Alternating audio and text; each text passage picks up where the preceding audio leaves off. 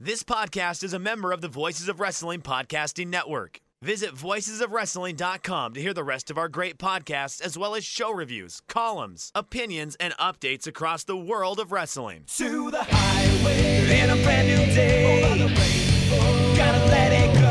So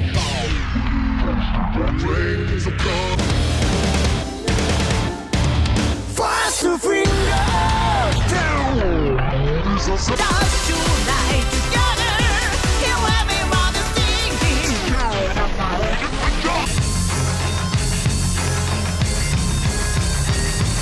你看到我就怕，头皮发麻，我的手。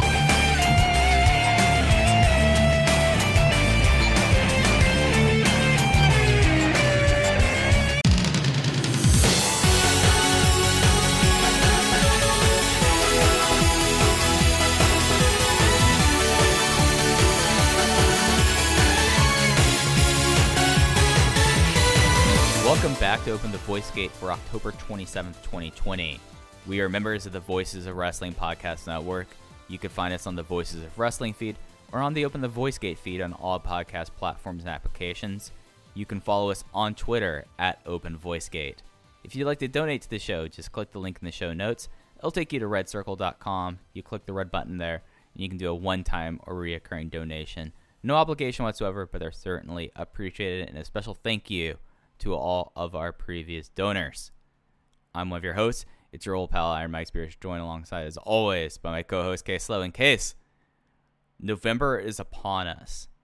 This is a month that's going to be the busiest and unprecedented in the history of the Dragon System, and I don't know if I'm emotionally ready for this, or psychologically or physically ready for this, but are you? I just want to do a heat check to see how you are as we are about to get into Gate of Destiny and then Kobe World 2 weeks later. Well, the good news is that the month of November, especially here in America, is normally a pretty relaxed time, and this year should be no different. It's not like I have a ton of other stuff going on outside of the world of Dragon Gate, so I should be able to fully invest myself emotionally in this Japanese wrestling product that is about to ramp up to unparalleled speeds in the month of November. But no, I'm looking forward to it. I think it's going to be a good time.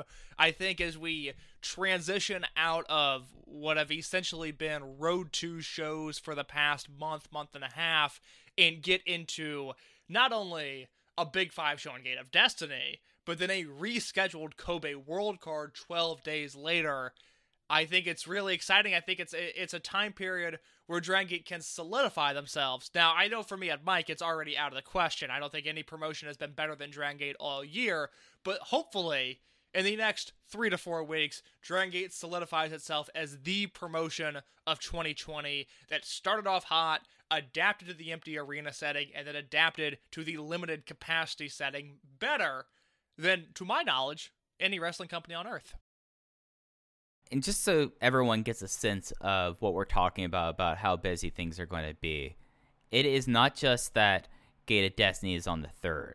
That just kicks things off, Case, because then on November 5th, Tokyo Korakuen Hall. November 7th, Kyoto KBS Hall. November 15th, World Kennen Hall for Kobe World. And then there's a little bit of a break, but then November 28th, Gate of Origin in Sendai. And then they have this insane run. So that's on the 28th of December. This is what their first 10 days of December look like. December 2nd, Korakuen Hall. December 4th, Hokkaido Triple Shot. Night 2, December 5th. Night 3, December 6th. And then Kobe Sambo Hall on December 8th. It is going to become fast and furious. If you're someone who has been kind of dipping your toe in the water, going you know what, Dragon Gate is an expensive service. I don't want to just invest in all this if they're only doing so many shows. November, December will be the 2 months that you'll get the most bang out of your buck than possible on this network. I think we called August the best value possible when August became a month this year. During that time period, we were saying, the Dragon Gate Network, this is the best time to subscribe. It will never get busier than this. There were 8 live shows, and we were incorrect. It turns out November and December will be even busier. We'll have all of the coverage here.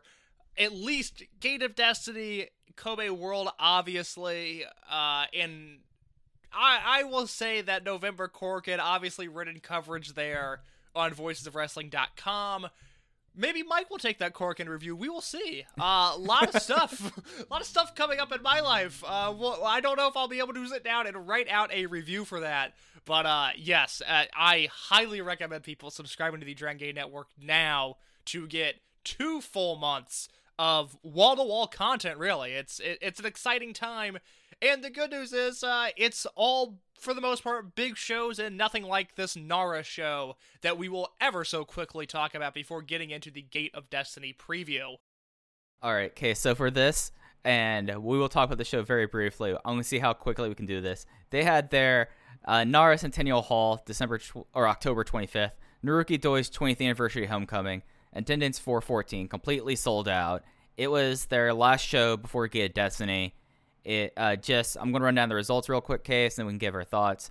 This was speaking about Road 2 shows, this was the most Road 2 show you could have possible. Opener was Team Boku, Ryotsu Shimizu, and Punch Sanmaga going to a time limit draw with Dragon Gate Generation, Yamato and Jason Lee. Second match, singles match, KZ versus Yasushi Kanda. KZ won in 9 minutes and 8 seconds, the KZ time. Match 3, trios, Dragon Gate team of Keisuke Okuda, Kota Minoura, and Dragon Dia defeat the RED team of Kaito Ishida, Diamante, and Dia Inferno, when Inferno is disqualified for using a weapon on Dia in 13:49. Match 4, Genki Horiguchi and Susumu Yokosuka, the number 1 contenders for the Open the Twin Gate Tag Team Championships, defeat the Class of 2020 representatives Kento Kobune and Takedo Kamai with a Yokosuka cutter on Kamai in 13 minutes and 30 seconds. Semi-main event was the I don't even know if you call them the number 1 contender or they've got next. I'll say the trio that has next at Kobe World. They were currently in the Triangle Gate match at Kobe World against the winners of Gate of Destiny. That is the Toribon team of Dragon Kid, Shuji Kondo, and Kakatora. They lost to the Dragon Gate team of Benkei, Yosuke Samurai, and UT. UT had a flash pin that kind of came out of the Kagnoi. That was a little bit of a mess. And then they added themselves to Kobe World, so that's now a 3-way Triangle Gate match. Main event was the homecoming match for Naruki Doi, as he led the Torimon team of Ultimo Dragon, Naruki Doi, Masaru Yoshino, and Ryo Saito versus the RED team of Ada, BB Hulk, and Takashi Yoshida and Hyo. Hyo took the fall in 19 minutes and 19 seconds with a Bakatari sliding kick. Case, your thoughts on Nara? There's one match on this show that is worth watching. Mike, do you have any inclination as to what match I think that is? I have a sneaking suspicion that it might involve some youngsters. Dangerous way of saying that, Mike, but indeed it is. Yes, the young boy tag, Kobune and Kamai versus Horiguchi and Susumu. I really liked this because we are now starting to see the youngsters, the class of 2020. We've seen their foundation. We know what they can do on a surface level. They are now adding moves and dynamics to their repertoire, and it is now an even more exciting time to watch them. Mike, I don't know if you noticed Kobune and Kamai busting out a tandem moonsault in this match. Standing moonsaults from both guys, that was new. And also, the spot that had me clapping in my living room. Genki Horiguchi had a backslide from heaven attempt on Takedo Kamai, and how does Kento Kobune save his partner? Well, he does that by deadlift German suplexing Horiguchi from that backslide position. So that match I went 3.5 stars on, best match on the show, and one that I would highly recommend because now we're seeing the rookies adding to their tool belt. Yeah, I went 3.5 stars as well on it. Just was a really fun match, and they're almost like these two are coming up on their 1-year anniversary. They'll be rookies no longer. But like they're really starting to put it together. We're getting some double teams out of them. We're seeing more of their moveset. And they really kind of got their roles down.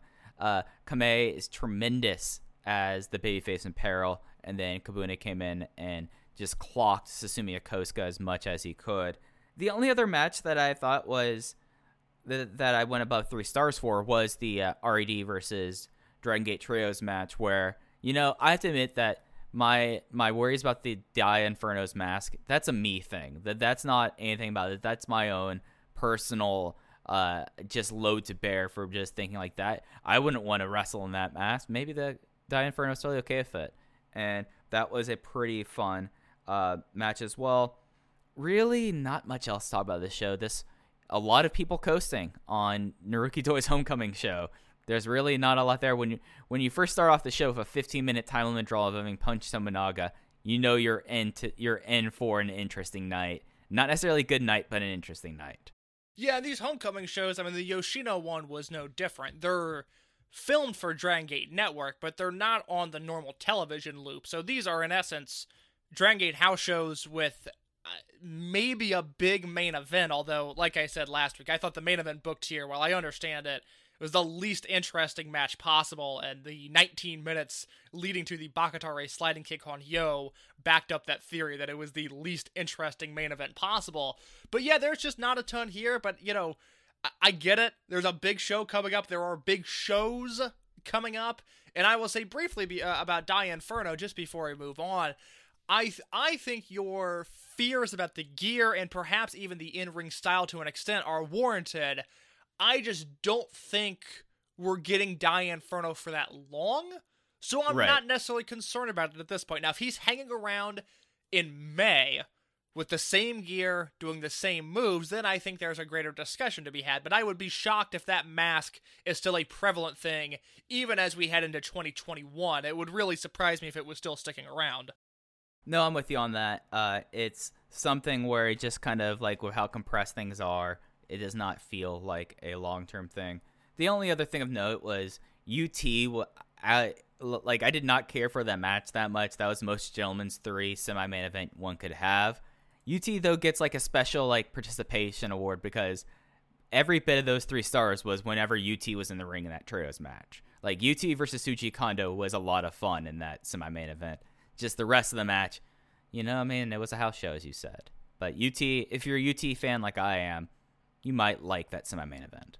Well, think about it. If you're UT, these are the kind of spots that you really have to make the most of, because as we've seen, he's positioned to be the bottom-tier Dragon Gate guy. I mean, if you look at the Gaiora website right now, I believe, other than OG Shiba in Problem Dragon, UT is the lowest-ranked member of the Dragon Gate generation. So this is where he really has to shine. He has to work hard, and I thought he did that. Unfortunately, I just thought that match was kind of a mess, and UT could only save it so much. But Nara, to me, is skippable outside of the Young Boy tag, which, you know, I'll live with that, because again, it's not really a televised show. It just aired on the Dragon Gate Network, and because there are so much bigger fish to fry in the Dragon Gate landscape in the month of November, like we talked about at the start of the show, the hellacious month that it will be. It begins November 3rd, Gate of Destiny live on the Dragon Gate Network, and Mike and I will give you a full comprehensive preview of that now. Yeah, we went 8 minutes on Nara, which is about probably 4 minutes too long, but I had to shout out UT there for a second. But so the Gate of Destiny, November 3rd, Edion Arena, Osaka. It is a 5:30 Japanese time start, which means 3:30 a.m. on the East Coast, 8:30 Universal TC. I don't know if the TC is in Universal TC. I'm just guessing that it's not time zone. I mean, Universal time converted. I know it's 2:30 for UKs in the morning, and oh boy, this is going to be a meaty show. There'll be English commentary on it live as well. Big show. Already feels much bigger than the show we had in Tokyo in September case. Just off the bat, I'm looking at the show, and really outside of how that Triangle Gate match is, everything of consequence on this show has some stakes to it and something to sink my teeth into. I'm really excited for this. What's your thought about this card overall before we get into the match predictions? I don't even hate the Triangle Gate match. I know I've been really critical of Team Boku, but we're coming off of the Yoshida Diamante Sakamoto title win at Dangerous Gate, which I thought way over-delivered. And I think if there's a trio that they can do more good work with, obviously Tominaga is not going to be much help, with all due respect, but I think Doi and Shimizu together in a more serious title match role can deliver the goods there. But like I said, like I've been saying, Gate of Destiny, if this was announced as the Kobe World card, maybe it would be lacking that oomph in the middle of the card, but I don't even know if I can say that. This is a loaded show, and it's 12 days before their biggest show of the year, which I don't know how they're going to restock and reload for Kobe World. It seems like a daunting process. I was stunned we got an Open the Dreamgate match on this show, because now I don't know what they're going to do the next time around with a Dreamgate match in only 12 days, like I said, at Kobe World, especially when the direction seems to not be Masato Yoshino retiring. And I know our prevailing thought for the longest time, or at least mine, was we'll do a Dreamgate match at Gate of Destiny, probably Eita versus Yoshino was the line of thinking, and then at Kobe World we'll do the 6-man or the 8-man or the 10-man Masato Yoshino farewell. It's mid-November, it's kind of a dead period for New Japan. Milano Collection AT can show up, say his goodbyes. It'll be this great moment, and it will be fitting of a Kobe World main event. But given the fallout from Dangerous Gate, the idea that Saito and Doi were kind of convincing Yoshino to extend his career a little bit. Now, we don't have a definitive answer. We don't have a definitive answer to my knowledge, but it seems like the direction is that Yoshino will wrestle into the early stages of 2021. So I have no idea what this company is doing for Kobe World, but I do know what they're doing for Gate of Destiny. I have to say, up and down the card, I am a big fan of really everything that's on this show. I'm looking forward to it. 2:30 is an awful start time, but I will be doing everything I can to watch this live because I'm really excited for it. Yeah, it's not like November 3rd's a big day. Luckily, my morning class on November 3rd, my Tuesday morning class was canceled next week to vote, but I have voted early, and I encourage you, if you're listening to this before November 3rd, to go and vote early. Please God, go and vote early. But yeah, this is just the appetizer of content viewing that I will have on the 3rd. But, you know, you wake up at 2:30 in the morning, you have fun for a few hours, you go back to bed, you wake up, and then you're consumed with existential dread for the next 12 hours or so. I mean, that's not a bad way to spend a Tuesday. It's not that all different from what I normally do. I mean, existential dread. You know, you're talking about like probably a 20 match episode of Dark that's coming up, right? like that's what you're referring to in this, right? Like that's my Tuesday. That's my next Tuesday. Mike is slowly watching the votes trickle into South Carolina as Will Hobbs enters the ring for the 18th match on AEW Dark Dream Slam next Tuesday. That is a tough life, Mike. I mean, look, we've all got our crosses to bear. That is certainly not one of them that I would like to have. I mean, I feel like if there's any doubt that everyone knows I'm not a sane person, I feel like that the last few months have further cemented that. But let's get into this show. We started off with a pre-show match. We actually have our match 0 announced ahead of time. Kness, Konama, Ichikawa, Shachihoko Boy, and Ho-Ho Loon go up against Yosuke Santa Maria, Problem Dragon, UT, and Jimmy. So pretty much everyone just getting on the card here. You know, I mean, the first time I think Kness will have been in the ring for Dragon Gate since, I think, maybe July, I want to say. Well, was Kness in that, Kness wasn't in Memorial Gate, was he? Kness, you know, it was funny. When his name popped up on the card, I was like, oh my god, it's great to see Kness again. And he has not been used, Mike, since the Empty Arena shows. He was used on May 22nd, King of Gate, in the, I was right, Kness was in the 12-minute long Gamma and Kness versus Konamama Ichikawa and Shachihoko Machine match. That was a tough one to stomach. That was a tough one to stomach. And then other than that, he worked one house show in February and the Dragon Scramble Battle Royal at the end of January for the Toryumon reunion show. But we have not seen Kness really since the second Korakuen Hall show in December of last year, December 18th, 2019, when it was Jason Lee, Yuki Yoshioka, Yasushi Kanda, and Kness defeating Mondai Ryu, Oji Shiba, Punch Tabadaga, and Shachihoko Boy. That is, those are some names in that 8-man tag. So it has been a long time since we've seen Kness. Obviously, he was someone even in the prime of his career that was dealing with injuries, and as he's aged, it's only gotten tougher for him. I'd like to see him mixed up with UT, though. That is kind of the hope coming out of this, is that we get 90 seconds of really fun UT Kness grappling. Yeah, I mean, it's going to be an opener. It'll go 6 minutes, and really you're hoping for like UT versus Kness. Jimmy versus Kness. I'm afraid for Kness's fragile body with Jimmy though, to be honest. But it's a fun little appetizer. You know, they're just teasing us a little bit before we get into the show itself. And I mean, I guess really the Dragon Gate Generation team's the team that should win, even though this is like a match that does not matter whatsoever. Now give Jimmy the pinfall. Jimmy deserves it. He's been putting in work in the dojo. He got his body together. Have him pin Ichikawa. That'd be nice. And then we have the opener, and boy, this opener really like puts some things in 2020 front and center. Dragon Gate Generation versus RED. Dragon Gate Generation, Ben-K, Strong Machine J, Dragon Dia, the most recent Triangle Gate champions, versus the REDT team of BB Hulk, Hyo, and Dia Inferno. Boy, like this is, it only really like struck me here that that's the former champion team, and it's the first time we'll see Strong Machine J since dropping the belts.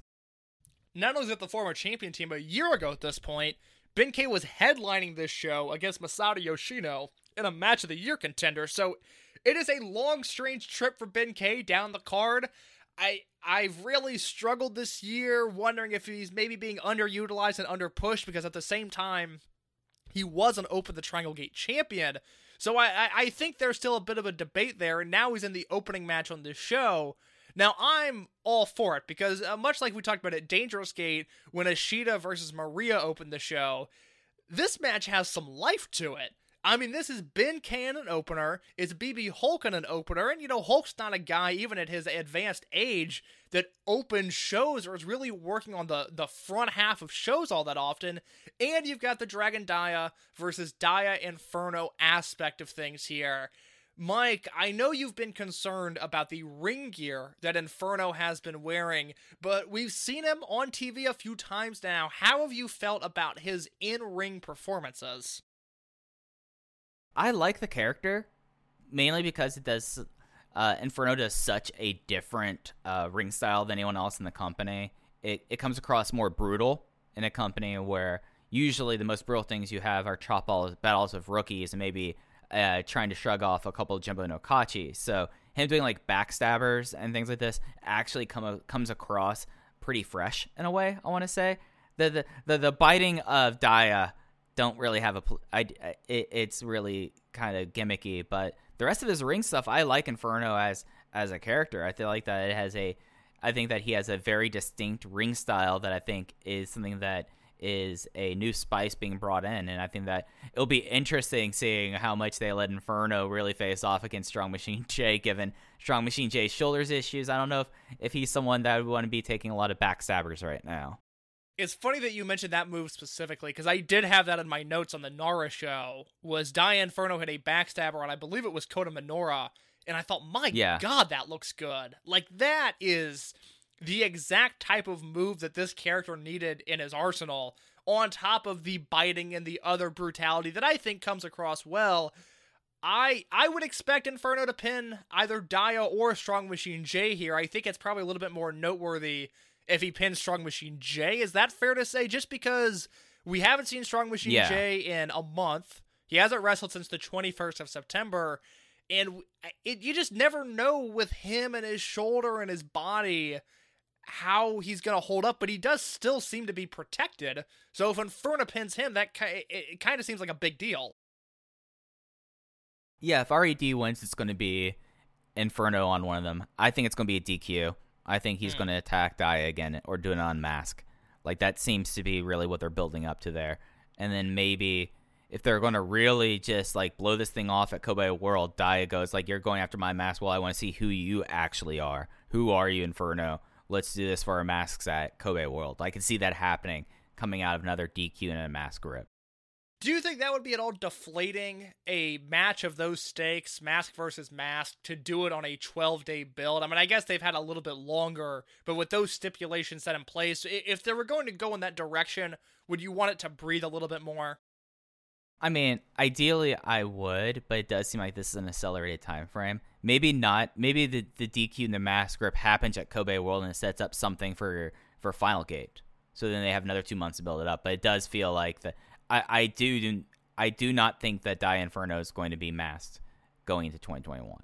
I would agree with that. It would be interesting to see them do that at Final Gate, given the Eita versus Dragon Kid hair versus mask match a few years ago. Maybe Fukuoka's secretly a Lucha town and we just don't know it. But Yeah, I will go with the clean finish here. I'm going to say Inferno is going to pin either Daya or Strong Machine J, but I buy your argument that it could end in a DQ, but either way, I think RED is coming out victorious here. Yeah. It's something where, like, this is a match where you just, like, look at it. It's like you have ways to go to, and you can't really select which one, because I can just as easily see the scenario you're presenting as well. This was one that I've already written down all my predictions so I don't forget them, and this was the one that I left blank for last. I was like, oh, wait, they'll probably do a DQ here. So, and then we have match 2, which is an 8-man tag. The Toryumon Generation team of Dragon Kid, Ryo Saito, Shuji Kondo, Kagetora go against the unaffiliated team of Masaki Mochizuki, Don Fuji, Gamma, and finally it is time. The Bodyguard will be at Gate of Destiny in Osaka. In case, I have no idea what kind of match this could be. It could be a really, like, playing up Dragon Kid versus Bodyguard, as Ultima's like, oh yeah, I'm bringing in Bodyguard, he's your problem. Or it could end up being like, all right, he gets like 2 minutes of offense and gets the pinfall. Like, that's how I kind of see this thing going. Here's the thing with this match. I will say I like it on paper. I'm glad they're not doing Bodyguard versus Dragon Kid in a singles match. Oh God, no. Bodyguard and Shuji Kondo have never been in the ring with one another. So really? I like that pairing a lot. I assumed they had numerous, at least multi-man matches together, but nothing comes up on the cage match search for Bodyguard and Shuji Kondo. So I'm looking forward to that chemistry. The danger of this match is that it has a real chance of overstaying its welcome. This is something that if you give it 6 to 8 minutes, I'll be generous and say Masaki Mochizuki does the heavy lifting and you give this match 10 minutes. Fine. That's cool. It's match number 2. Get in, get out. If we start doing the extended Bodyguard Dragon Kid talk segment, look, maybe I shouldn't knock it because I don't speak the language, so it's obviously not for me. But if we're doing a longer match with a promo and this and that, I'm going to turn on this really quickly because it has a chance, given the 8 guys involved, and I'll throw Saito in on that list just because while he's going to be doing comedy in this match, I think it might be worthwhile. This could be a really fun 8-man. It just needs to be timed properly. Yeah, and you'd think that with matches that are pretty much all going to get a level of time, you can't really just have this thing go 15 minutes. Like, this needs to be like a 9-minute thing because you already have 4 title matches, a singles match, and you know in the next match it's going to get a lot of time as well, that this can't be in the ring for a quarter of an hour. Like, you can't have like a back and forth microphone thing. This thing has to, I think it'll be very jokey, but I feel like that you can't just let it be joke, and go on forever. Like, remember, like, the Ryo Saito versus Stalker Chikawa match at Kobe World 2 years ago, and how long that was? Yes. It can't be like that. Yes, I do, Mike. That was a very long match. I just to reiterate, for those that have maybe expressed some concerns, maybe don't follow Dragon Gate as intricately, and see Bodyguard on this card, Mike, can you ease their worries at all that he would become a full-time figure in this promotion? Well, you know who Dragon Kid faced off at a Gate Destiny in years past? We talked about him last week, actually. Kenzo Suzuki. He never stuck around. Dragon Gate likes bringing in freelancers and people that might go across other fan bases for big shows. They would bring in Yoshiaki Fujiwara just to put people in the seats because they know that can sell extra tickets outside the fan base. Just to bother me. They brought in Fujiwara just to bother me. Yeah. Unless suddenly we see that on the Korakuen on November 5th, we see Bodyguard in the main event, there is no reason to think that this guy's sticking around. There's no reason in the world. He's also someone that has worked Dragon Gate in the past, and when he does, he does one-offs and then goes back along his merry way, and that's fine. I have no issue with that. So I'm intrigued by this match. Again, it's kind of one of those, even though it's a match too, it's kind of a high ceiling, low floor match where I really don't know what I'm going to get. But if it's, Mochizuki and Kagetora going back and forth and Kondo and Bodyguard bashing bodies against one another and, Fuji in the mix as well, there's a lot to like in this match. So We'll see how it is. I'm very worried that this is going to become a prolonged segment when it doesn't need to be, especially given matches 3, 4, and 5, perhaps, that I think should get a lot of time. And I think this is the one match that I would not even put odds on this one. This is the one that is the real sucker bet that you add on into your parlay to boost it and get another one on your parlay. Mochizuki, Gamma, Fuji, and Bodyguard are going to win. Like, I can't see a world where Toryumon Generation... I guess Gamma could pick up the loss there because you have Kid, Kondo, and Kagetora. But I just really think that this is something that, like, Mochizuki eventually is going to kick off someone's head, and that's it. We're out of here. I actually think the result of this match is a little interesting because on one side, you have Bodyguard, the special guest, but on the other, it's Dragon Kid, Shuji Kondo, and Kagetora who are already in the Triangle Gate match at Kobe World. Now, my prevailing thought is that Bodyguard will pin Ryo Saito and we'll wash our hands with this match. Yeah. But there is a possibility that it would be weird if Dragon Kid pinned Bodyguard, but I'd be okay with that. But yeah, there's a chance that Gamma eats some Shuji Kondo suplex and the Triangle Gate contenders move on because of that. So the result is weirdly in doubt here for a low-stakes match number 2. You see, I see the fact that the challenge team lost in Nara makes me think that, okay, they can take a loss here, and that could be a part of the storyline going into Kobe World. Oh, yeah, well, and Saito's there to take the loss, and he means nothing to that Triangle Gate team. So I won't react strongly to it if the incoming challengers lose, because I don't think it means anything in regards to their title contention. Right, yeah. And then we get into match 3. It is a trios match of the Toryumon Generation team of Ultimo Dragon, Masato Yoshino, and Yasushi Kondo versus the class of 2020, Kento Kabune, Takedo Kamei, and Madoka Kakuta. I'm going to be real interested to see how willing Ultimo is to deal with the kids this time, because it's just, as we've seen in the past, Ultimo's like, y'all handle these kids. They yell a lot and they chop really hard. I'm over this stuff. But at the same time, you do see like the little glint in his eye that Ultimo might decide to stretch these kids. Give me the result. I need the Mike Spears prediction off the bat, I think, before we can even dive deeper. Are we getting Ultimo steamrolling these rookies? Is Yoshino making one of them tap? Or are the youngsters pinning Yasushi Kondo? I mean, really, those are the two results. You get a flash pin on Kondo because neither Yoshino or Dragon probably will take a loss here. Or the kids get tied into knots. And I think the kids get tied into knots.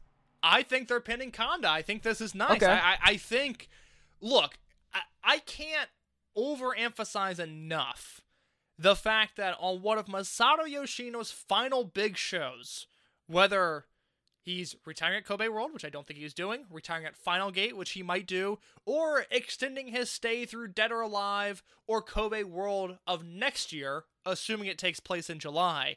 The fact is, this is one of Masato Yoshino's final shows, final big shows, and he's wrestling guys with less than a year experience in their career.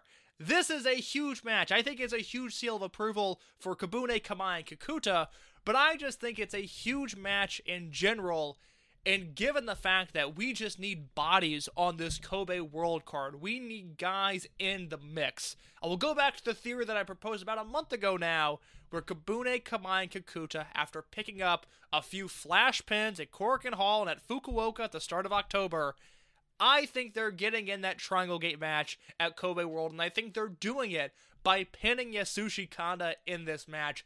I'm pumped for this. I can't believe Yoshino's involved. I think he's going to beat up on them. I think Ultimo's finally going to snap and beat up on them. Kondo's someone who I think can be kind of sneaky, stiff, and devilish. I think he can lay the pain if he needs to, but I think the rookies are coming out of this ahead. I don't know about you. I've got real Kento Kabune vibes here. I think he is in line for a big performance, because you think about what we've been talking about with the rookies lately. Madoka Kakuta was scoring pinfalls. He was the guy that we were looking at. Takedo Kamai, always consistent, very flashy, adding a lot of new moves to his arsenal. Kabune, in the rookie power rankings, needs to get back to the top of the leaderboard, and I think he's going to use this match to do it. I am so excited for this. If this card wasn't loaded, if this was a normal, even a normal Big 5 show, this might be my most anticipated match, but there is just so much other good stuff on the card. But still, do not sleep on this match. It might not be spreadsheet worthy 4 stars or higher, but this is going to be really, really good. And this is a match that 5 years from now, you start the pre-match music videos with like Kabune and Kamei and Kakuta with a match like this. Like this is going to be like a highlight that's going to be in their reels for the rest of their career. So this is a big performance. This is a big opportunity for them, especially considering Kabune was only one of these three that was on the Dangerous Gate show and was on a pre-show match. So it's going to be it's a big platform for these guys, and especially with Kabune and Kamei coming up on the anniversary in December, and then Madoka Kakuta, who's just now crossed 6 months. So this is a big opportunity for these guys. And then speaking about big matches, we have a special singles match coming up after that. It is the former Twin Gate team. The former seemed like they were almost like sworn partners. That after Dangerous Gate and after the cage match where Kai turned on the Dragon Gate army and joined RED, Yamato finally gets his hands on him in this singles match. And we've talked before about how Yamato and Kai and how Tribe Vanguard in a lot of ways was this thing that sometimes there was good chemistry with these teams together, sometimes there wasn't. But since Kai has turned heel, this has turned into one of the more red-hot feuds in the company. I'm really looking forward to this match. Yeah, the Yama-Kai team always was a little bit confusing to me because I recognize that more often than not when the situation called for it, those guys would deliver and they would have good matches, but there was something about those two together, and I got over my Kai hatred, the fact that he was in Dragon Gate in the first place. I got over that by the time they were teaming. I was okay with him in the company, but there was something about that team, I just wasn't excited to watch them. I would see their match on paper, and I just wasn't into it at all. But now that they're apart, now that Kai has found his calling, you think about this guy that debuted in All Japan as a junior heavyweight, that went to Wrestle 1 and flopped there, and then somehow in the post-Shima Dragon Gate found himself working opening tag matches in Tokyo with Hiroshi Yamato, and his calling is that he's now a top-line heel in the Dragon Gate RED unit. It is insane to think that this is what Kai's career has been building towards, but he is so good in this role that I have very high expectations for this match, because not only is Kai great, but Mike, I'm going to throw some qualifiers at you here to show you how rare a non-title, non-King of Gate televised Yamato singles match is. There's 3 qualifiers there: non-title, non-King of Gate, and televised. But when we're talking about Yamato singles matches with those things under the qualifications, he had the singles match with Ryotsu Shimizu on October 4th of this year, not so long ago. Before that, you turn back the clock to 2019, and it is the Kaito Ishida singles match in Kobe Sambo Hall on August 17th of last year. In the hobby, it's not easy being a fan of ripping packs or repacks. We hype ourselves up thinking, maybe I can pull a Ken Griffey Jr. rookie card, but with zero transparency on available cards and hit rates, it's all just a shot in the dark. Until now. Introducing Slab Packs from ArenaClub.com, the only repack that provides real value, a complete view of all possible cards, and clear hit rates for each one. Now, when I buy Slab Packs at Arena Club, it finally feels like I know what I'm getting. I was able to open an Arena Club Slab Pack, and I'll be honest, it was a lot better than what you normally do. Say you go to a card show, and there's a random innocuous brown bag of cards, and yeah, you can open it and look, it's going to be junk. You know what I mean? Like, you know what you're probably going to get in those. Maybe you find that fun, and sometimes I do. Sometimes I like just opening up cards and saying, hey, look at some random cards or whatever. But if you're really in this game to find value and find particular cards, it sucks to have to buy these mystery packs, and it ends up being, almost nothing, nothing of value. Not with Arena Club. You can display, again, of all available cards, hit rates, grading, so you know that when you're opening up the slab pack, you are going to get something valuable. You are getting something good. And Arena Club, in addition to having those great slab packs we just talked about, is also a marketplace for card collecting, buying, trading, selling, displaying, all that sort of stuff. But those Arena Club slab packs, man, they are revolutionizing the repack game with transparency. After your pulls are revealed, they'll immediately be placed in your vault for safekeeping or trading and selling, and you can have them officially graded by Arena Club as well. So again, sending these things off, it's going to be officially graded by Arena Club. And the Arena Club grading process is accurate, fast, and transparent, with full grade rationale provided and explanation of how your card was scored. So whether you're buying, selling, trading, or displaying, Arena Club is the card collecting platform that you have to check out. So right now, I've got a special offer here for Voices of Wrestling Network listeners. You can get 10% off of your first purchase by going to arenaclub.com/VOWnet. Again, that's arenaclub.com/VOWnet. Now, that's a crazy offer. That's 10% off a $400 slab pack. $40 off right there. 10% off your first purchase. No matter what that purchase is, 10% off. Again, that's arenaclub.com/VOWnet. arenaclub.com/VOWnet for 10% off your first purchase on Arena Club. And we thank them for sponsoring the Voices of Wrestling Podcast Network. Before that, to find a match that was a Yamato singles match, not for a title, not on King of Gate, and that aired on TV, you have to go back to August 31st, 2014, when he wrestled Akira Tozawa in Hakata Star Lanes. So this is a big match. Yamato does not get put in matches, in feuds, in programs where there is a singles match at stake without a title typically. So, I don't know about you. I got a feeling this is not the last time we're going to see Yamato versus Kai in a singles match in the immediate future, but the fact that it's happening at all is a huge deal with huge stakes. Yeah, you see, I'm on a coin flip about this match because I think that this could either be the thing that propels Yamato into a Dreamgate challenge at Kobe World, real safe, easy main event there. Then you could have Yamato versus either Eita or KZ, and I feel like that's one they could feel comfortable about in 2 weeks' notice, getting people in the building if they weren't already going to be there in the first place. Or we could prolong this thing, and that could be really, really interesting.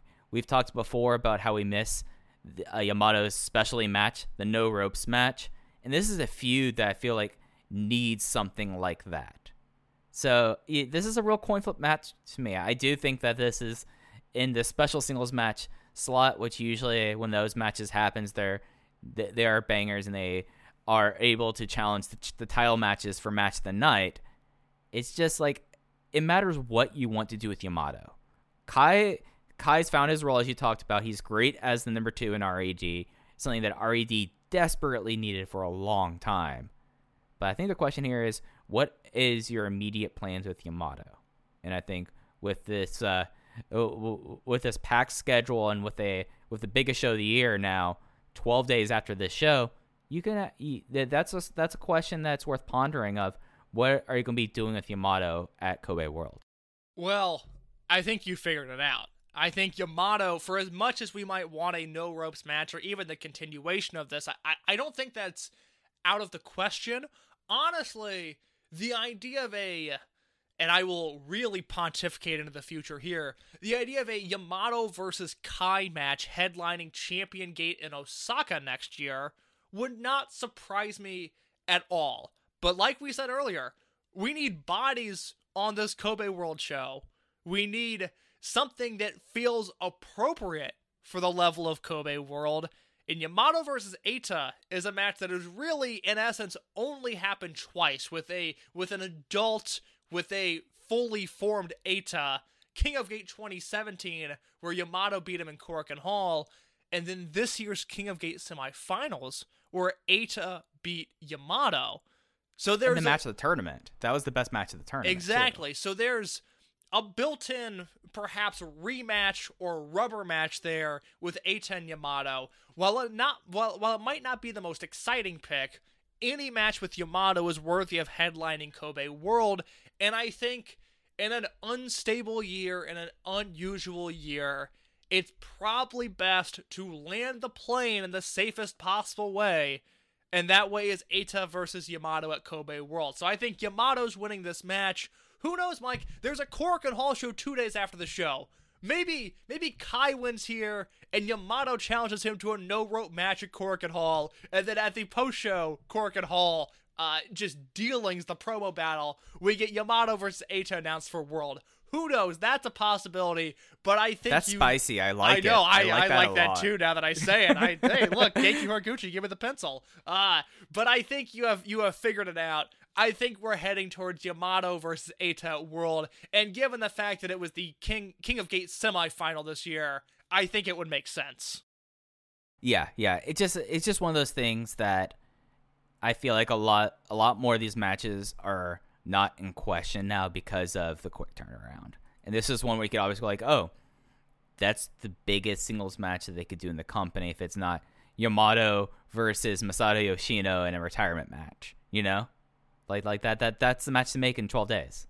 Yeah, it's maybe not the most exciting. I know I've been critical of Yamato in the main event scene, but it's been, he lost the title in 2017? And has he wrestled a Dreamgate match since? I gotta quickly look that up. Yeah, I mean, it's weird just because he's just a constant force on these cards. But, he lost the Dreamgate belt in in September of 2017. He was Ben K's first challenger in August of last year. That's right. Yeah, that was his last title match. But that's it. So despite the fact that he's, been a Twin Gate champion seemingly for forever, because we talked a lot before the Lee and Minoru reign about, even though the Twin Gate matches were still delivering at a high level, how stagnant that division felt. A lot of that was because Yamato and Kai or Yamato and BB Hulk were holding those titles, so it seems like Yamato hasn't gone away, but in reality he's been away from the title picture for a little bit. So I think that's the direction we're heading. I love my fantasy booking idea of Kai winning here, the no-rope match at Korakuen Hall, and then Yamato versus Eita at Kobe World. And if that is announced, boy, there is a lot to unpack there in the possible results of it. But all I know is that I'm really excited for Yamato versus Kai right now. I think this is going to be it's going to be a storyline-heavy match. This is one of those, if you're not into Dragon Gate, if you're bothered by the poor officiating and the salt attacks and the box attacks, this is not the match for you. But I'm invested, and I think this is going to be a lot of fun. Yeah, and I feel like even with those, this would be really weird if this was just a straight-up sport wrestling match. That's not what this feud is. You get a lot of twists and turns, and we've had more than a lot of twists and turns for the next match. The Open the Brave Gate Championship match. It is a rematch from the Rainbow Gate Empty Arena shows. It is the feud of the year in pro wrestling. It is Kaito Ishida on day 365 of his title reign, going up against his rival in a rematch. He right now is 1-0 against Kensuke Okuda in Brave Gate matches. It all comes ahead in Kaito Ishida's hometown of Osaka, in the same arena that he won this title almost 1 full year ago. In case, it all comes to this. And I think that this is something that will go down in the books as a big point in both of these guys' career and how this story has been told. But when it comes down to it, Case, does Kaito Ishida enter his second year of a title reign? Is he going to get across this? Because we had a leap day this year, so 366 days. Is he going to make it to 1 full year as Brave Gate champion? Over the past year, we saw Ishida win the belt from Susumu Yokosuka. He defended it against Jason Lee, Genki Horiguchi, Keisuke Okuda, and Yosuke Santa Maria.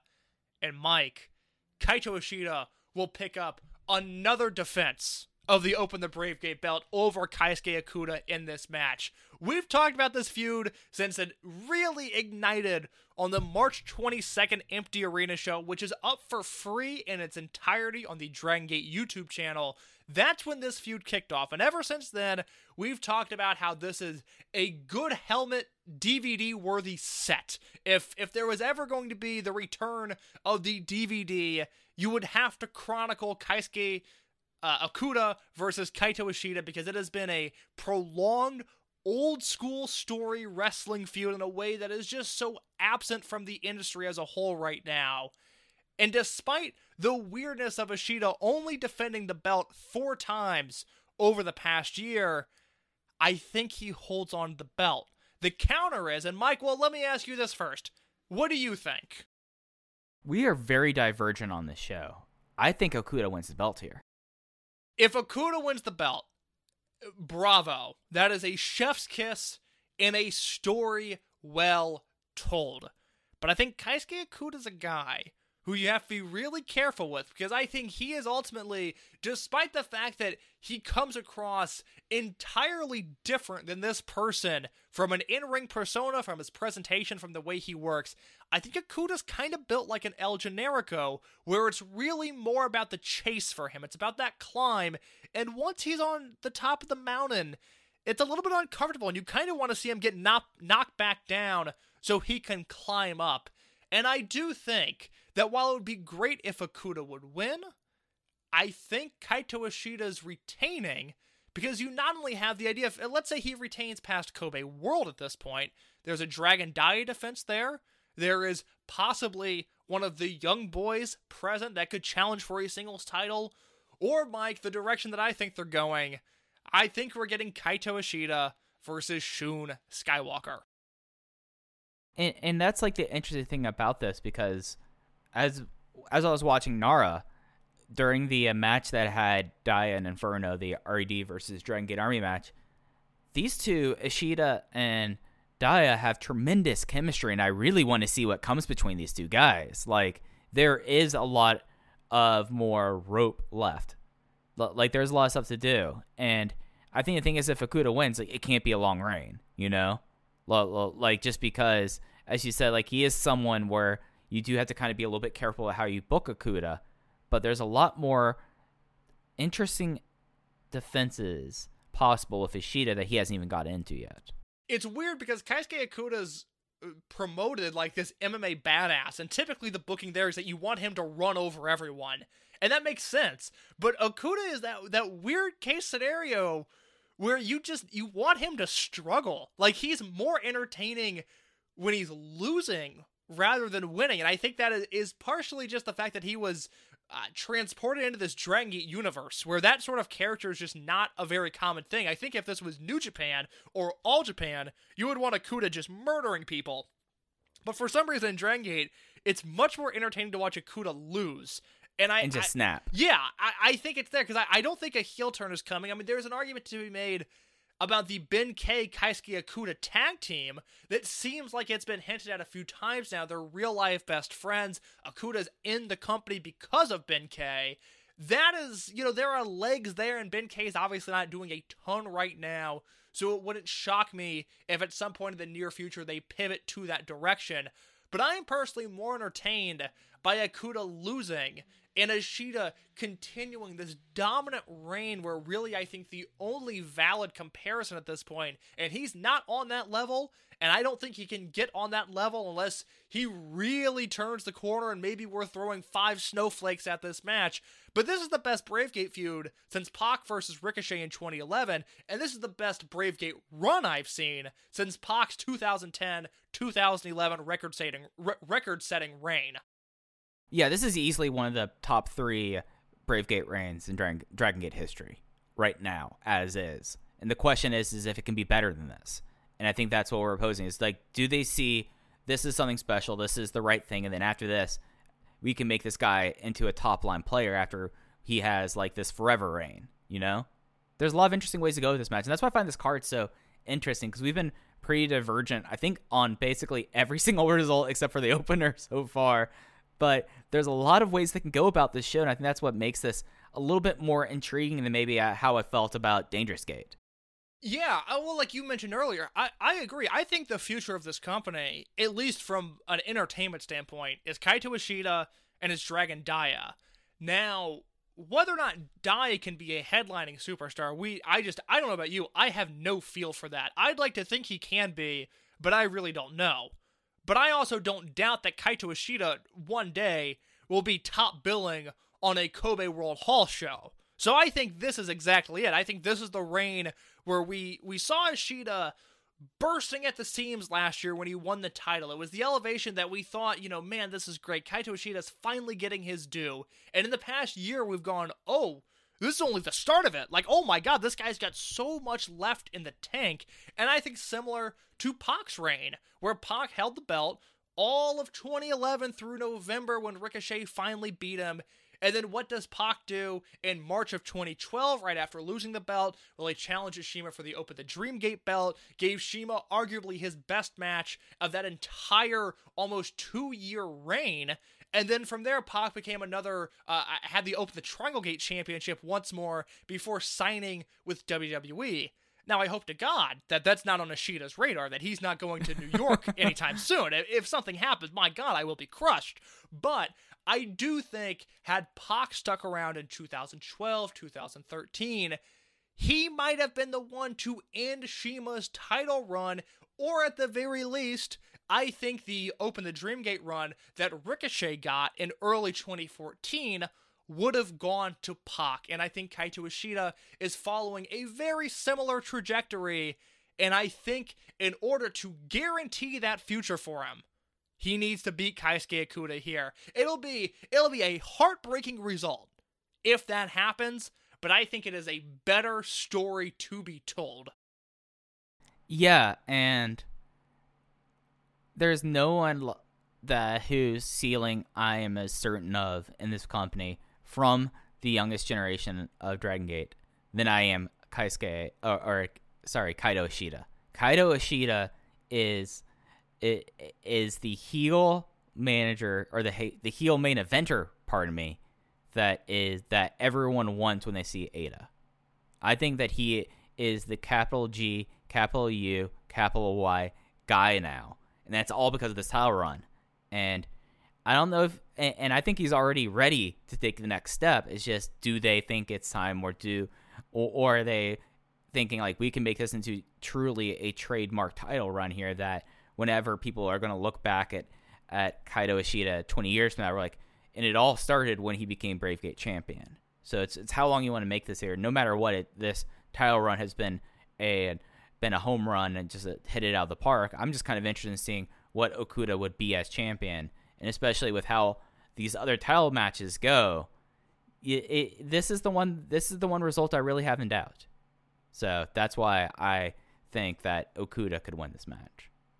I think Ishida's ready now. That's entirely basically fair. I think that is entirely fair. It really does feel like a 50-50 probability. And if you disagree with either me or Mike, I mean, this is the type of engagement I want at Open Voice Gate. Let us know what you think of Ishida versus Okuda here and who's coming out on top. Not to shamelessly plug the social media, but I'm genuinely curious, because this seems like one where it's really up for debate as to who people not only want to win, but who people think is going to win. And I would like to think it's going to be Kaito Ishida. And this is how stoked I'm about this feud. This is the one Dragon Gate feud over like the last decade where I most wanted to make a music video for. Boot up premiere, not for work but for fun, because this is like the one feud that you could do a My Way video to. Oh, and I think God. It'd be exceptional. We ran out of time, Mike. That's something we should have been putting in motion. My God, I'd like to see the My Way video for Kaito Ishida versus Keisuke Okuda. Instead, I'll have like a 3,000 word article up on the website. Coming soon to voiceofwrestling.com. Yeah, a slight plug there. And then we get into the Twin Gate Championship match. It is the Dragon Gate Generation team of Kota Minoru and Jason Lee defending against the Toryumon Generation team and the Kyushu Pro Tag Team Champions, Susumu Yokosuka and Kiki Horiguchi. This is we were worried about them before at Dangerous Gate, but now we kind of see that, like, this is, as we've been saying, this is Jason Lee's mountaintop, and this is the start of something for Kota Minoru. Do you think that this ends here, or do you think that they're going to go through at least to Kobe World as champions? I really hope they retain. And that's not necessarily a shot at Yokosuka and Horiguchi. I just really am enjoying the idea of the Minoru Lee title run, so I hope they continue here. My only reservation is that if they retain the belts, I don't know who's in line next, and I would like to be able to piece that together a little bit, where I can make the argument that Ishida retains because maybe it's Shun Skywalker, maybe it's Dragon Daya. I can make the argument that Eita retains because maybe it's Yamato, maybe it's Ben-K, maybe it's whoever, maybe it's Masato Yoshino. I don't have a feel for the immediate Twin Gate challengers if they win. Do you, by any chance, have one? I'll throw one out there. Okay. Gamma Fuji. Ugh, yeah. Or Mochi Gamma. Mochi Gamma. There you go. Yeah, that's... Yeah, it's weird that I'm not excited about a Masaki Mochizuki match. I probably should be, but that's fair. I think they retain simply off the notion that I want them to retain, because for as much as I love Yokosuka and Horiguchi, I don't love them as a tag team. Yeah, this is like the wild thing. So these are two guys that have been so like linked with each other throughout their careers. I mean, members of M2K, members of Do Fixer, members of Real Hazard. I can keep on going members on of the and Jimmies. on. Members of the Jimmies, most notably. These are two guys like this, but they're known for their other tag team partners more so than each other. Genki Horiguchi is known for his teaming with Ryo Saito and Marahaya Sapa. Susumu Yokosuka, just go down the line. First Yasushi Kanda, then Kness, then Kagatora. These were two guys that although they were often the same unit and were part of Triangle Gate teams together, never really have been a Twin Gate team, just a straight tag, which is interesting. But because of that, you would think that these two guys would be a fully fleshed out team now, and it still really feels like that these are two guys who are teaming with each other because they started winning together, not because they're an actual team. Yeah, it's just, they don't have the chemistry that I would want from even a Horiguchi or a Saito in previous years, or a Susumu and a Kagatora in previous years. They feel thrown together, and that's not necessarily an insult because they're, two of the best 100 wrestlers to ever live, so they can figure it out, but it's maybe my least favorite pairing of a tag team of two guys that I typically really like. And that's entirely fair.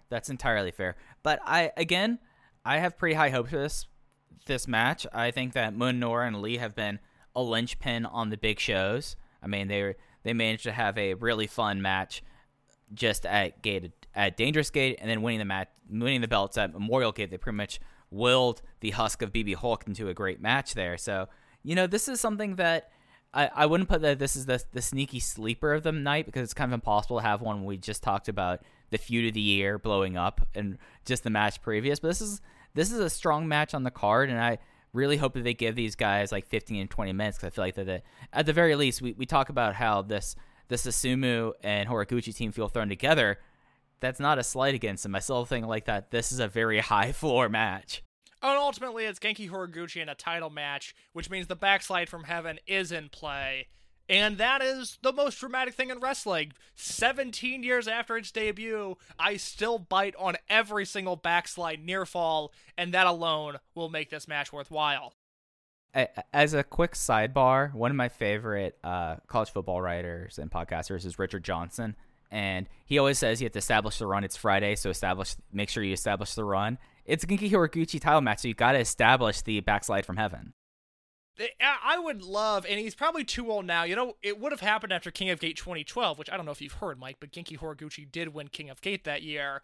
The idea of, we've seen the dummy videos of BB Hulk practicing the Phoenix Splash with Hayabusa looking on. We saw Yuji Nagata taking limbo lessons to avoid the Rainmaker during the Okada-Nagata G1 match in 2015. I would love to get the training video of perfect backslide from heaven execution, and Horiguchi running it on dummies and on trainees and on whatever else he can get his hands on. I don't know at this point in his career if there would ever be a match big enough to justify that sort of video, but I would really love to see it. This is the kind of stuff, you put me in charge. Look, we're talking about digital content here, and we're talking about shoulder content, baby. We're talking about Genki Horiguchi training videos. That is what I want. And on the other side of it, you could have Minoura and Lee like trying to find ways to get out of backslides, like them trying to flip over, like things like this. This goes both ways, Case. This is the shoulder content that people crave. Mike, I love it. I love it. This is the kind of stuff we can bring to the table. Yeah. Talking about bringing stuff to the table, or maybe not bringing stuff to the table. Semi-main event. Open the Triangle Gate Championship match. If Team Boku loses, the Ryotsu Shimizu character is discontinued.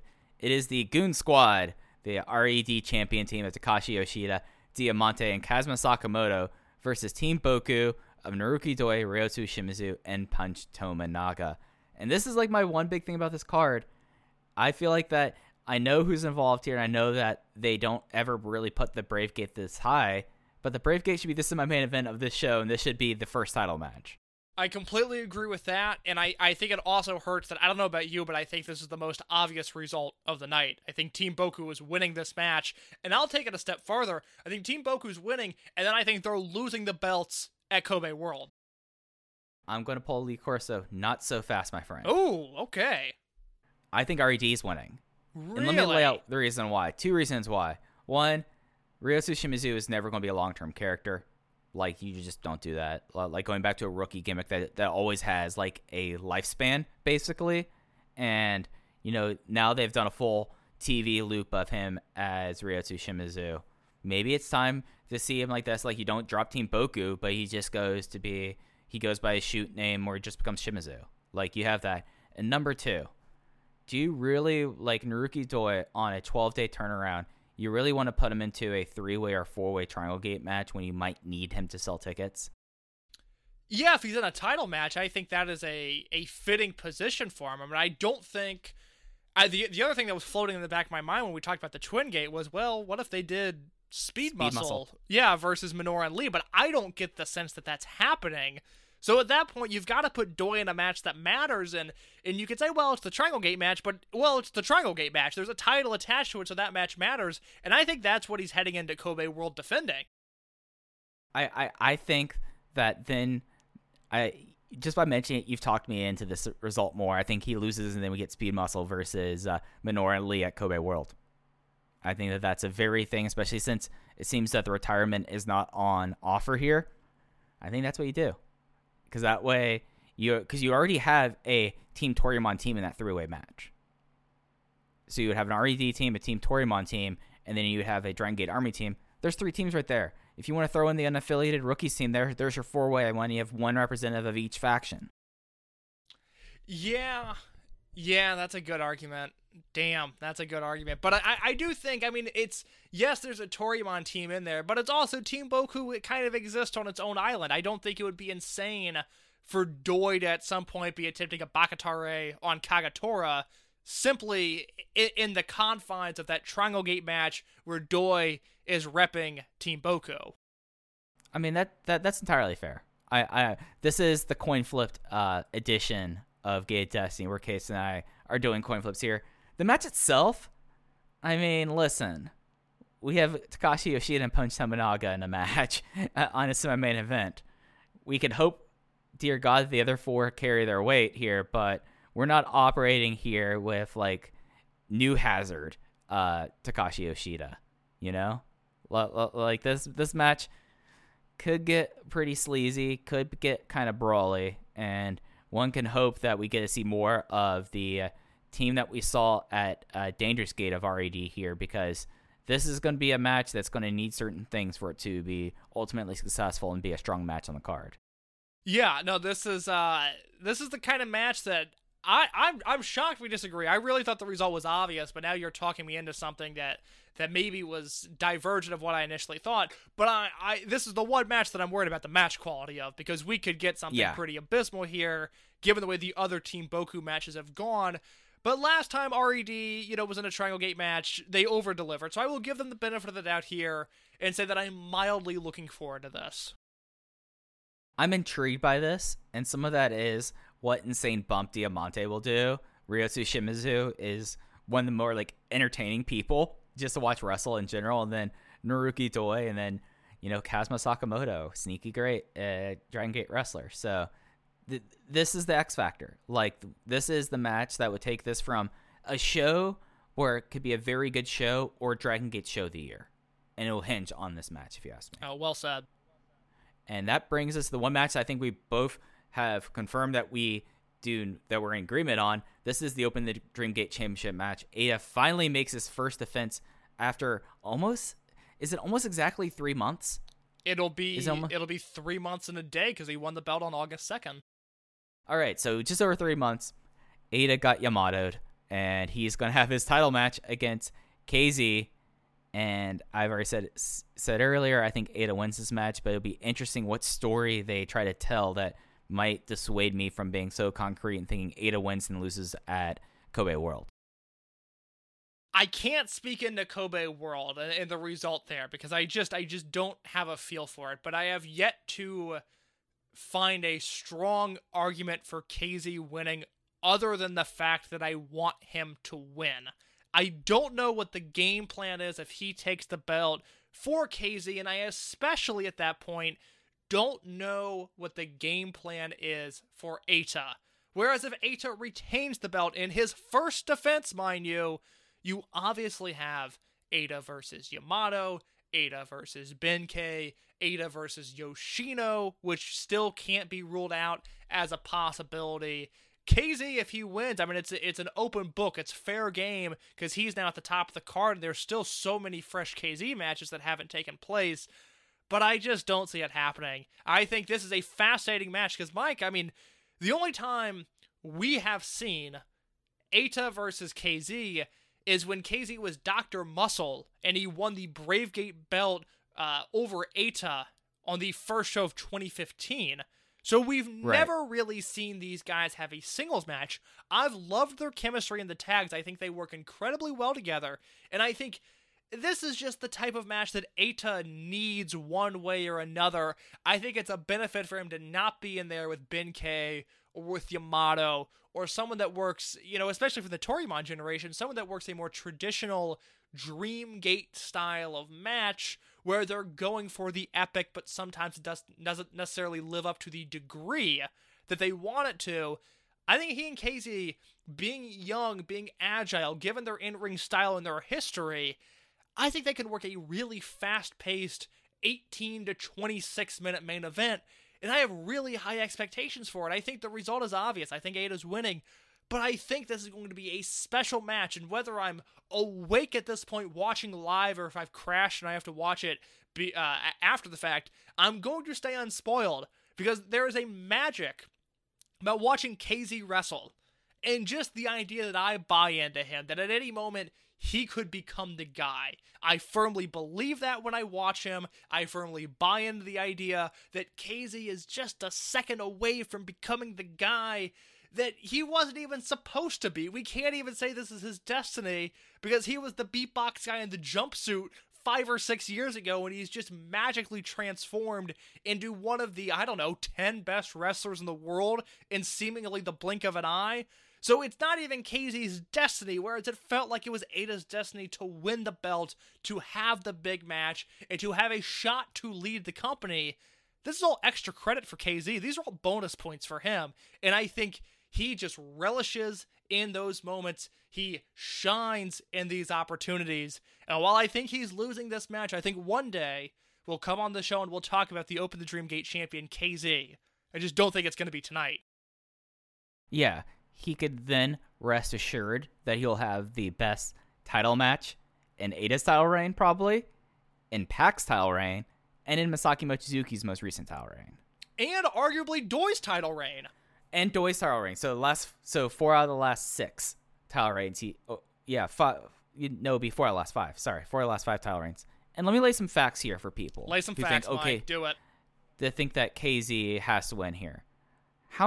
Do you know offhand how many attempts it took BB Hulk before he won the Dreamgate Championship? I'm going to throw out a number. I'm going to say 6. Closer to 9. Here's another fact. How many wrestlers, Dragon Gate wrestlers, in their first title reign had a 0 key title reign, had 0 defenses? I don't think anyone has. 1, Ryo Saito. I wasn't sure if it was Saito or Fuji. I couldn't lock in on an answer. And lastly, how many times has the title belt changed hands at Gate of Destiny or at Edion Arena Osaka 1? I'm going to say twice, but I'm not confident in that answer. 0. Wow.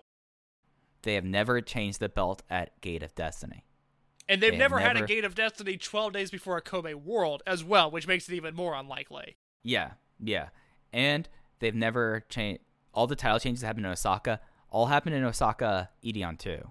Shingo Takagi won the belt back from Jimmy Susumu at Champion Gate. Ricochet won it at Champion Gate, and you just go up and down it.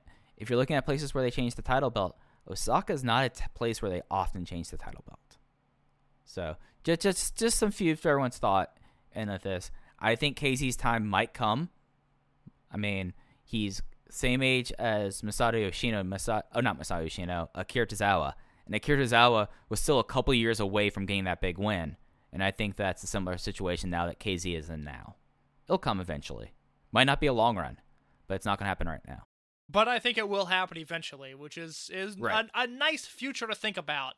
But I think this is going to be H's V1, and I really think this is going to be a great match. All of the big Dragon Gate matches have delivered this year. Doi and KZ, Doi and Susumu, Doi and Eita. I think this is it. And the cage match. I'll throw the cage match from Dangerous Gate in there. I think this is going to be another big success for the company. It is, and it's something that, looking at the show, it's going to hinge on this Triangle Gate Championship match. If they over-deliver this match, this gets a best show of the year contender across the world. I mean, it'll lose to Wrestle Kingdom because it's a show in COVID times, but this could be the best show of the year in wrestling. And I look forward to it. It's November 3rd. Again, not a ton going on that day other than, the fate of American democracy or whatever, but there's Gate of Destiny. I'm very excited about that. Yes, and we will be back talking about that. We're going to have to get together, Case, and figure out our schedules for this next few weeks because, boy, is Kobe not making it easy on us. The guys in Kobe, Genki Horiguchi's like, oh, I have to schedule this in a way just to make sure Mike and Case don't have a reliable schedule. We have to throw stuff in the middle of the week. We have to have both the number 2 and number 1 show in our year within a 13-day period. They're not making it easy on us here. I like a challenge, Mike. I'm looking forward to it. I'm looking forward to it as well. Again, the show is a 5:30 start time in Japan. That is 3:30 for the East Coast, 8:30 UTC. And it'll have English commentary. I know that it'll have Dragon Gate J, probably Ho Ho Loon, at least with like how things go and where Loon is. I assume Loon will be on the call as well for new fans as well. And the more I look at this card, the more stoked I get for it. Like this, we're getting Yamato and Kai and Kaito Ishida and Keisuke Okuda. Like those are two of the hotter feuds in the world right now, and those are not even those are probably pre-intermission. That's the wild thing. Like those two matches might be like Ishida Okuda might be the go-to intermission match on this show. It's a beautiful thing to say. I love it. This card is so good. I'm so excited to watch this show. Yeah. Any big takes you want to hit on before we get out of here? No, Mike. My life is one big walking take, and I've exhausted my energy previewing this Gate of Destiny card. Yep, and that'll do it for me as well. You can follow us on Twitter at OpenVoiceGate. Case is at _ in your case. I'm at Fujiheya with 2 eyes like Don Fuji. And that's going to do it for this edition of Open the Voice Gate. We do have a big week coming up, Case, because what's coming out this Monday from Open the Voice Gate before the show. Like, you can watch this if you're trying to pull an all-nighter before you watch Gate Destiny. You know it's going to be hitting everyone's podcast feed. It's on Monday. What's that, Mike? It is the Open the Voice Gate Rewind and Rewatch, where our dear close friend Alan Farrell joins us to talk about Open the Ultimate Gate 2012. That show was an adventure. Highly worth listening when that hits your podcast feed. That show was something else. Yeah, by far the longest. I think it's one of the longest shows we've done in the last 2 years, guys. But it was one of the more fun ones, and that'll be coming your way in your podcast feeds. There'll be a written preview up probably pretty soon after you listen to this episode. As I said, I'm putting together a piece for the website as well, talking about the feud of the year, Keisuke Okuda versus Kaito Ishida. Big time, big content.